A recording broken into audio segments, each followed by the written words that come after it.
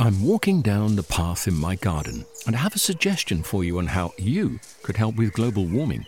With a large lawn, I found a simple way of making a big difference. I sold my ride-on mower and bought a top-of-the-range Cress robotic lawnmower.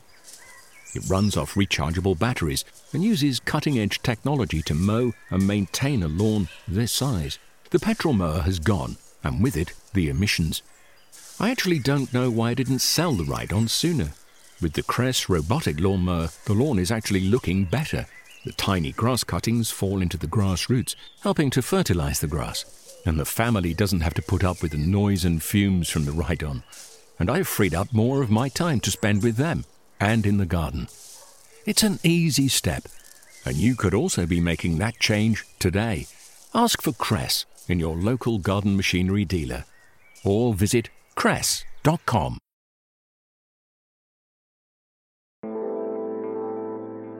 Trees bound to one spot for decades, if not generations, often bind to our minds in much the same way.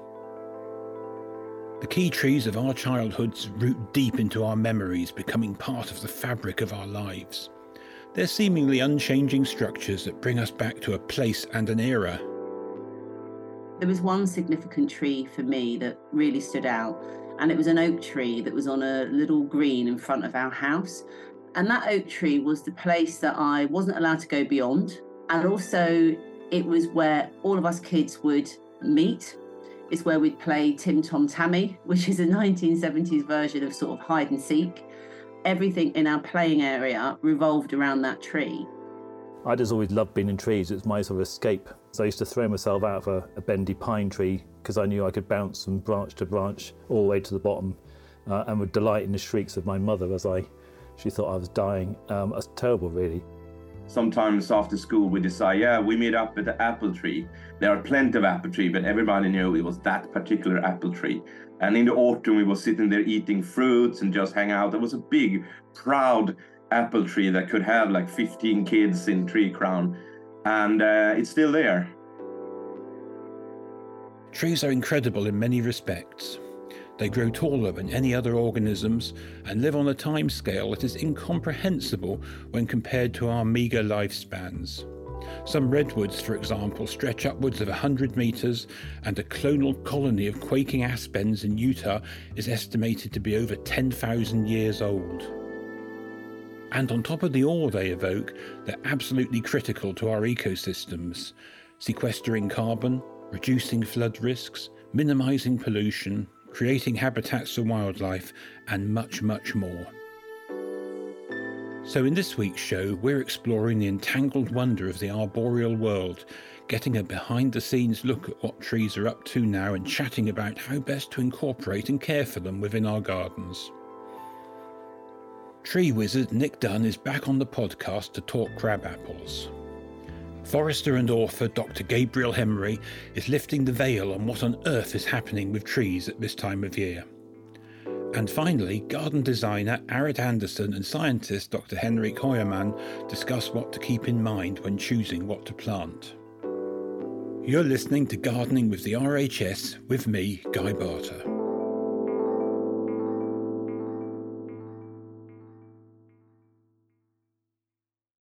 For almost 50 years, tree nurseryman Nick Dunn has been working at Frank P. Matthews, a nursery started by his grandfather over 100 years ago. Nick knows more about trees than just about anyone, and is here to chat about one of his favourites, the crabapple.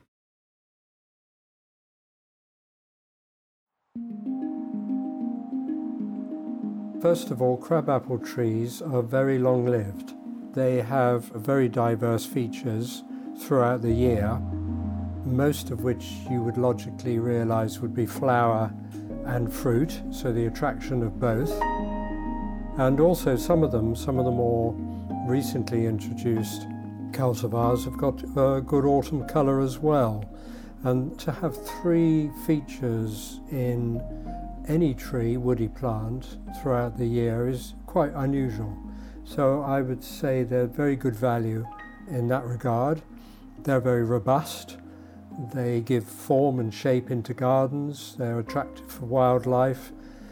and they are very, very reliable. Once they're planted, they will survive in any conditions in the UK, suitable for a range of soils, both acidic and alkaline. They are just a tree for all occasions. The fruit is hugely variable, from the small to the large, from colours that range from intense green through the yellow spectrum, pink blushes, red blushes, and into intense dark red skin. And when you cut them, the flesh is very, very varied in colour, between white, pure white, through to extremely dark red in some cases. And what's probably most interesting for most people is how persistent they can be. Some of the earlier crab apples will drop off fairly quickly in September, but you'll have some that will last all the way through into March and still sit on the tree, feeding birds all the way through winter, because they're so hard, some of them, that they don't deteriorate at all. Now, the blossom is the other wonderful variable characteristic that they have. Not only in timing, it's interesting, if you take the whole of the crabapple family, they flower over a 5-week period, which is quite long, almost replicating apples from the early flowering to the late flowering. And the blossoms range from very simple flowers, 5-petal, simple white flowers, small, star-shaped, all the way through to densely double pink flowers and everything in between. So most people probably wouldn't realise that some of the crab apples are actually double flowered, and we've got quite a few of outstanding ones in particular, like Scarlet Brandywine, which is a densely double pink, and it also sets fruit, which is quite unusual for double flowers, which are generally infertile. But because of the modern hybridizing, some of the newer varieties are actually quite extraordinary in their beauty, both in flower size and also fruit size as well.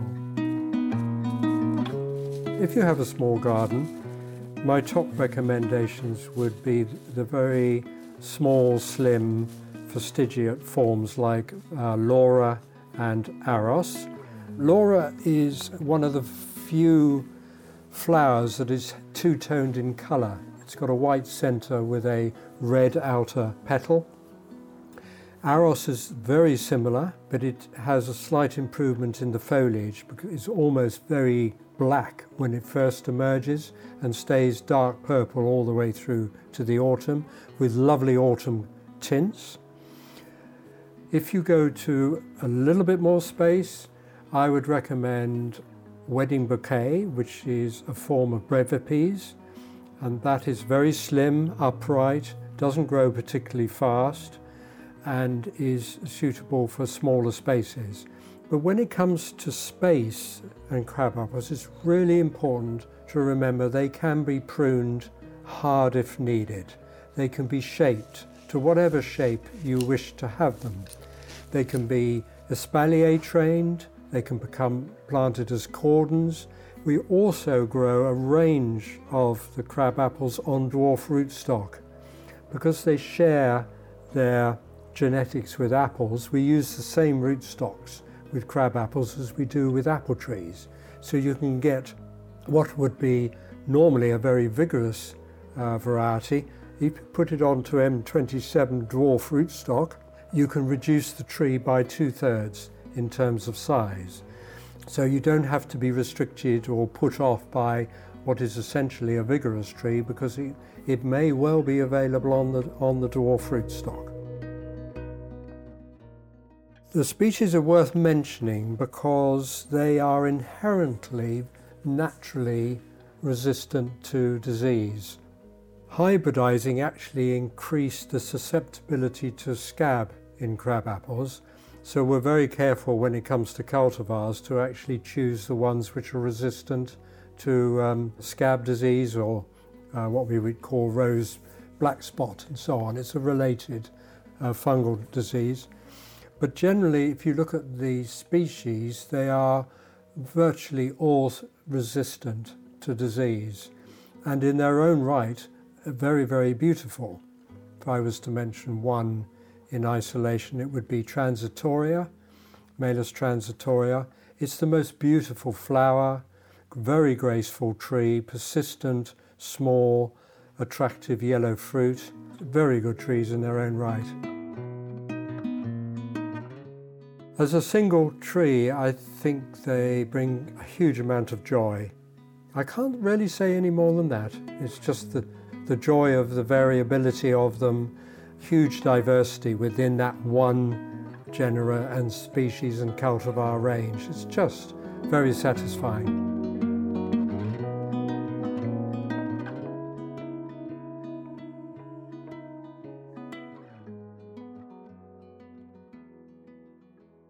Nick wrote an article for the October issue of the Garden magazine, aptly named "How Do You Like Them Crab Apples?"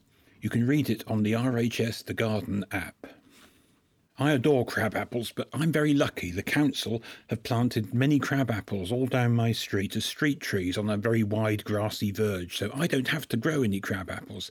Instead, I can plant some of my other favourite trees, one of which is the medlar. It produces big hawthorn-like fruits that you eat when they're almost rotten. Bit of an acquired taste, but it also has lovely flowers and autumn colour, and the fruits are pretty as well. I'm also fond of a group of trees called amelanchias. They flower early in the spring, they sometimes have fruit, and they always have autumn colour. And unlike many trees, they stay quite small. They won't grow much above 8 metres at most. One of the great things about trees, as Nick mentioned with crab apples, is their seasonal journey each year.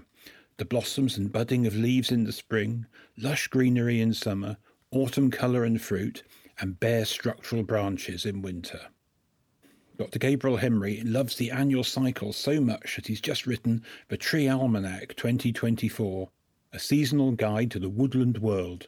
His almanac is a thorough celebration of what's going on with trees and the plant and animal life that depend on them through each month of the year. And he's here to give us a taste of the book with a delightful description of all the exciting things happening with the arboreal sphere right now. I mean, perhaps you might think of this time of year as being the end. I suppose I like to look at it as the beginning, because actually what's happening is that the trees are getting ready for the next season. And quite soon we'll be starting their root growth again. So we're entering this dormancy period, but it's like a kind of pregnancy, really. So it's not that life has stopped, it's paused. And I think it's a lovely time, to be out walking in the park or in the garden or in a woodland, and just seeing the trees when they're in their sort of bare glory. You can kind of read them like you can a book. You can see how they've been impacted by gales of the past and nesting birds and feeding animals and drilling woodpeckers, and it all becomes apparent and readable in front of your eyes in a way that when everything's lush and covered in leaves in the summer, you can't. So I love this time of year. And of course there's the really obvious stuff like fungi appearing, and keep an eye out for the ever-resourceful jay and other of the crow family, like magpies, who are out there collecting particularly acorns, stashing them away under trees in the park and garden, ideally for their larder for the winter, but they might forget some of them and they'll turn into our next generation of oak trees. The other thing I'm really passionate about are the lower plants, so lichen and mosses and liverworts, and we can use them for survival. So look on the north side, and that's where you'll find the mosses because they're hiding from the sun. So you should always know where north is if you find a mossy side to a tree. If you're lucky enough to live or go on holiday towards the west of Britain or an island, keep a lookout for our most amazing and precious habitat known as temperate rainforest. And there amongst mostly oak and some of our other native broadleaves, you'll find a whole raft of unusual lichens and mosses and liverworts. They're quite difficult to actually identify, to be honest. I struggle anyway. You often need a hand lens like a magnifying glass to do it, and a good field guide. But some are more obvious. There's one called the tree lungwort. It has quite big leafy lobes. They look like leaves, but they're actually not. But that's a real temperate rainforest specialist, which if you see that, you know the air is really clean. This is a spectacular time to go, as the Canadians and Americans call it, leaf peeping. I don't know why we don't have that term here. I love the term leaf peeping. It's quite evocative, isn't it?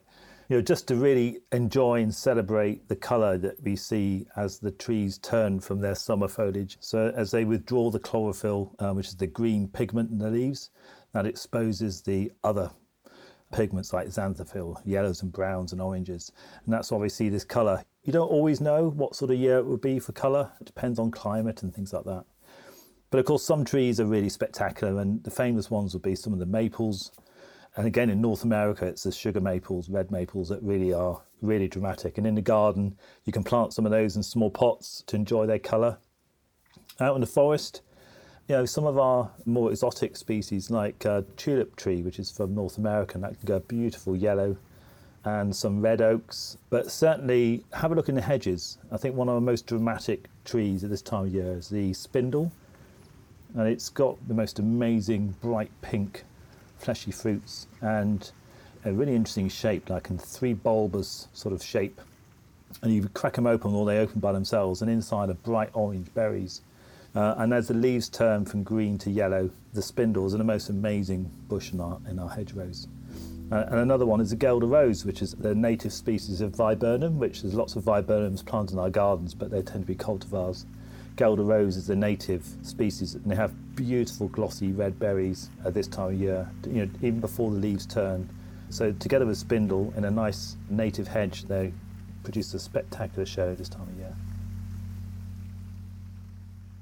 Planting trees is definitely a good time of year to start thinking about this. In your garden, of course, you can buy, if it's just one tree, you can maybe afford a bigger one, in which case it will come in a plant pot. And the critical thing with that is just look really carefully at the quality of the tree. Make sure it's not just been put in a big pot and not really grown and filled out that pot just to make it look bigger in the nursery. So make sure that it looks healthy, and when you get it home, take the plant pot off and try and release those roots. If they have been in that plant pot for a while, they could be bound. So very gently tease out the roots. Make sure you don't put effectively a root-shaped plant pot into the ground where the roots of the tree will stop those other roots from inside growing out. It's sort of like a self-fulfilling disaster. It can't sort of get beyond its original shape. Dig a big hole, twice as wide and deep as the roots, nice and loose. Put some compost in if you've got some, ideally perhaps leaf mould from the last year, and get the tree in the ground and give it lots of water if you get any droughts that first year till it's well established.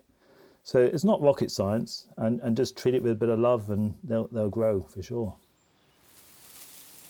A lot of the trees you would think about pruning over the winter. So it's a bit like the same idea with planting trees when they're dormant. If you prune a tree when it's actively growing, most trees don't like that, and they'll weep a lot from their sap. They'll allow pests and pathogens perhaps to come into the tree because you've damaged the bark when it's growing. So the advice is generally to prune in the winter. If there's still leaves on the tree, for most trees you shouldn't be pruning, so I'd wait till all those leaves have gone. So yeah, it's a great time of year, I think, and I love watching the wildlife and looking forward to welcoming some of our winter visitors. So sad to say goodbye to the swallows, but great to say hello to the filfares and redwings, which are seen coming over from Scandinavia. And if you're really lucky, some of our more unusual birds like the woodcock that comes in with the woodcock moon in November, and also the short-eared owl, which is a really special visitor. So yeah, lots to see and lots to still be happy and celebrate this time of year.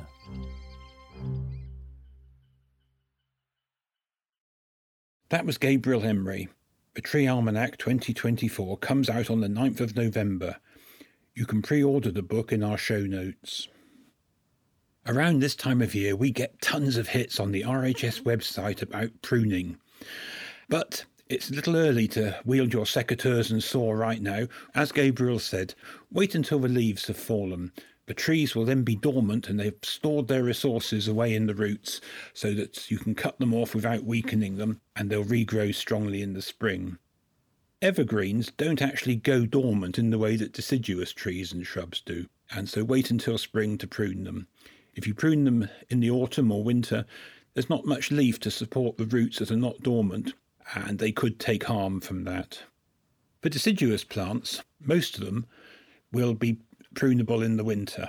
Typically, the kind of things that you do in the winter is you go through the fruit garden and you prune the black currants very hard, and you prune the red currants and gooseberries lightly, and then you renovate hedges. Deciduous hedges like beech that have become overgrown can be cut back very hard in the winter, and you can also prune apples and pears, of course, in the winter. What we do at Wisley is we prune out a branch or two each year to its point of origin. Some plants tend to bleed, vines in particular, grapevines, and those I would prune as soon as the leaves have fallen. The joy of winter pruning is that you can see the shape of your trees, and so as you work, it's a very good idea indeed to step back and look at your tree at frequent intervals, because although it's easy enough to cut things out, you can't put stuff back, and you might end up having to look at some cut that you regret for a whole year or even more. And finally, for our last story, we're diving deep into what trees are good for and what to consider when choosing one for your garden. Tree expert and professor Dr. Henrik Hohmann and garden designer and presenter Arit Anderson just published an epic tome of a book together called The Essential Tree Selection Guide, and they're joining us today to give a little preview. Trees are beings that are often on this planet before we arrive and often on this planet after we've gone. They are the lungs of the world, as we all know. They're the life givers through their oxygen. Whenever anybody feels wavery, you think of a tree, you think of its deep roots, you think about being really strong. Everyone says to you to make sure that you stand like a big oak or a big elm tree, and that gets buffeted through all seasons. And that's why I think we should be reconnected to them. I realised that from a design perspective, most of the books out there were pretty geared toward height, spread, and seasonal colour, what flowers or fruit that they offered, and that was really about it. And I felt that there was more to it than that. And I knew that obviously to research a book that would talk more of that would take a lot of time. And thankfully, I had seen Henrik do a talk. And the talk that Henrik did about trees and the functionality of trees and what they offer, it really, really woke me up. He talked about how trees invest in themselves, how they work, how to just like this new language that he's talking about. It just completely woke me up. And that's for me how it came about, to be able to really stretch the thinking about how trees operate and to bring it into a succinct book that would be accessible to landscape professionals, but also to the public. When we talk about houses or computers or even cars, we can talk about how good they are, what's the capacity, and we've combined these two materials with each other, we can gain this and this. That kind of language is missing when it comes to garden design and tree selection or plant selection. And we need to develop that kind of language because the knowledge is actually there. We just need to put it together and bridge it over from ecology, biology, and plant physiology into a more easy understanding way for plant use and plant selection. So normally you can divide the ecosystem service in 4 categories, like supporting ecosystem, which it's a lot. That's actually the most important ecosystem service because they create habitats for other plants and animals to exist. But also they create oxygen. They also improve the soil quality of the site during many generations of trees. So the productivity of many soils around the world is thanks for the trees there. And then we have the provisioning ecosystem services, which is how trees and tree planting can also create food. They also produce medicine for us and others. And then you have cultural ecosystem services, which have been a little bit behind, but nowadays we can quantify the value that trees have, how they can lower our stress levels, how important they are for us to just feel good, to actually work well in this stressful environment we are. The last category is regulating ecosystem service, how trees can lower the temperature by shading, how they can increase the outdoor environment by reducing cold winds in the winter, how they can, through filtering air and by doing that, take out particles and increase the air quality, and also carbon sequestration. So this is just a few examples, but there is a catalog of benefits we can have for tree and tree planting. And I think also when garden owners are thinking about tree selection or any plant selection, but trees obviously are a big investment and they are there for the long term. So you have to really know your site. You have to really understand there's one thing about what you want, which is really important, but then you've got to marry it up with what I've got. So if it's a case of saying, I really love olive trees and I want to be able to plant olives, well, that's great. But not if you've got a garden that's quite boggy and really wet and doesn't drain well. So the two things that have to marry up is understanding what you have, what you would like, and then importantly, which is a bit I think that this book is really able to help people understand, is but what does that tree need in terms of its environment to be able to survive? And what we have to do is look back at what strategies they use to grow. And that is often driven by where they're placed in the world and the environment that they grow up in, if you like.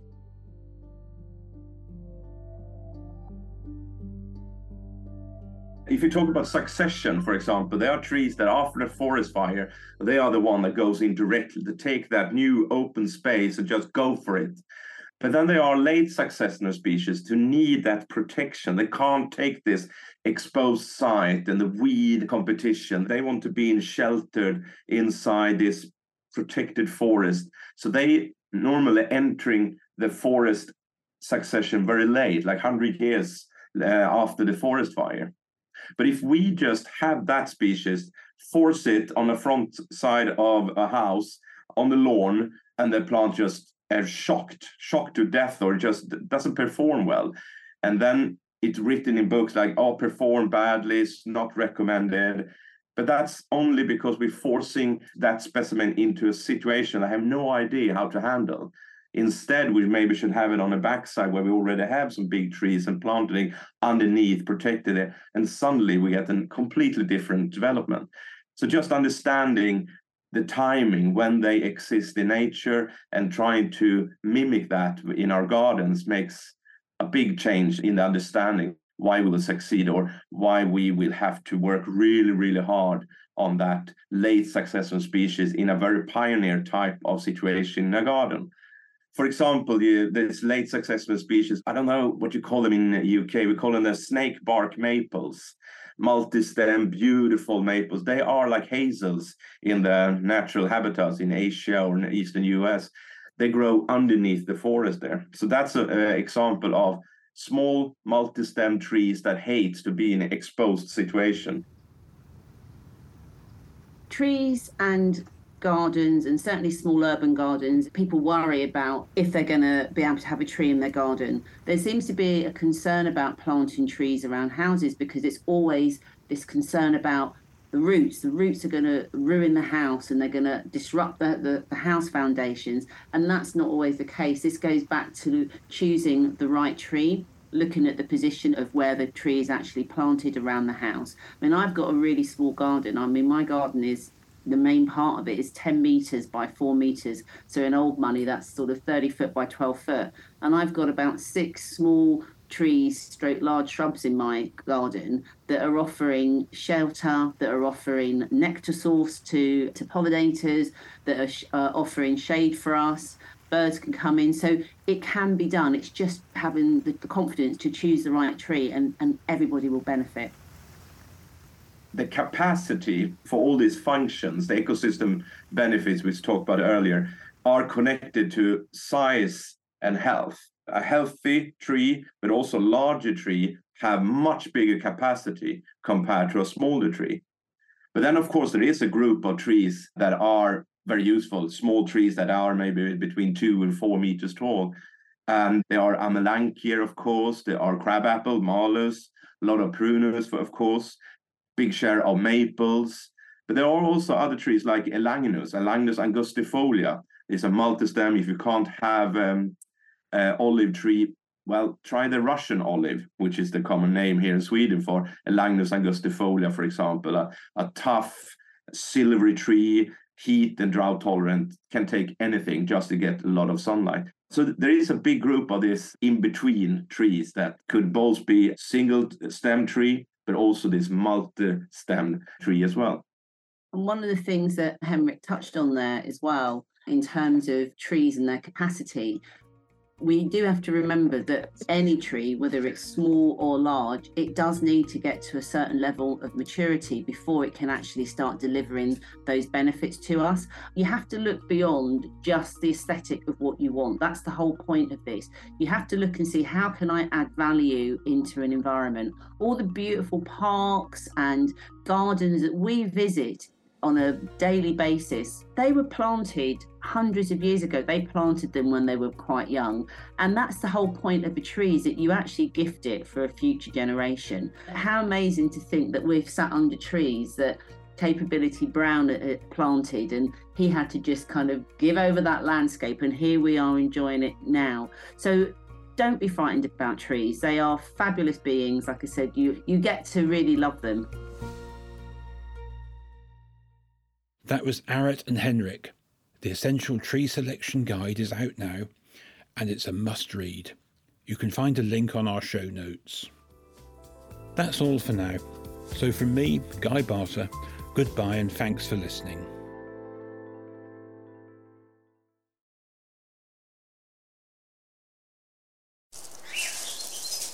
I'm walking down the path in my garden, and I have a suggestion for you on how you could help with global warming.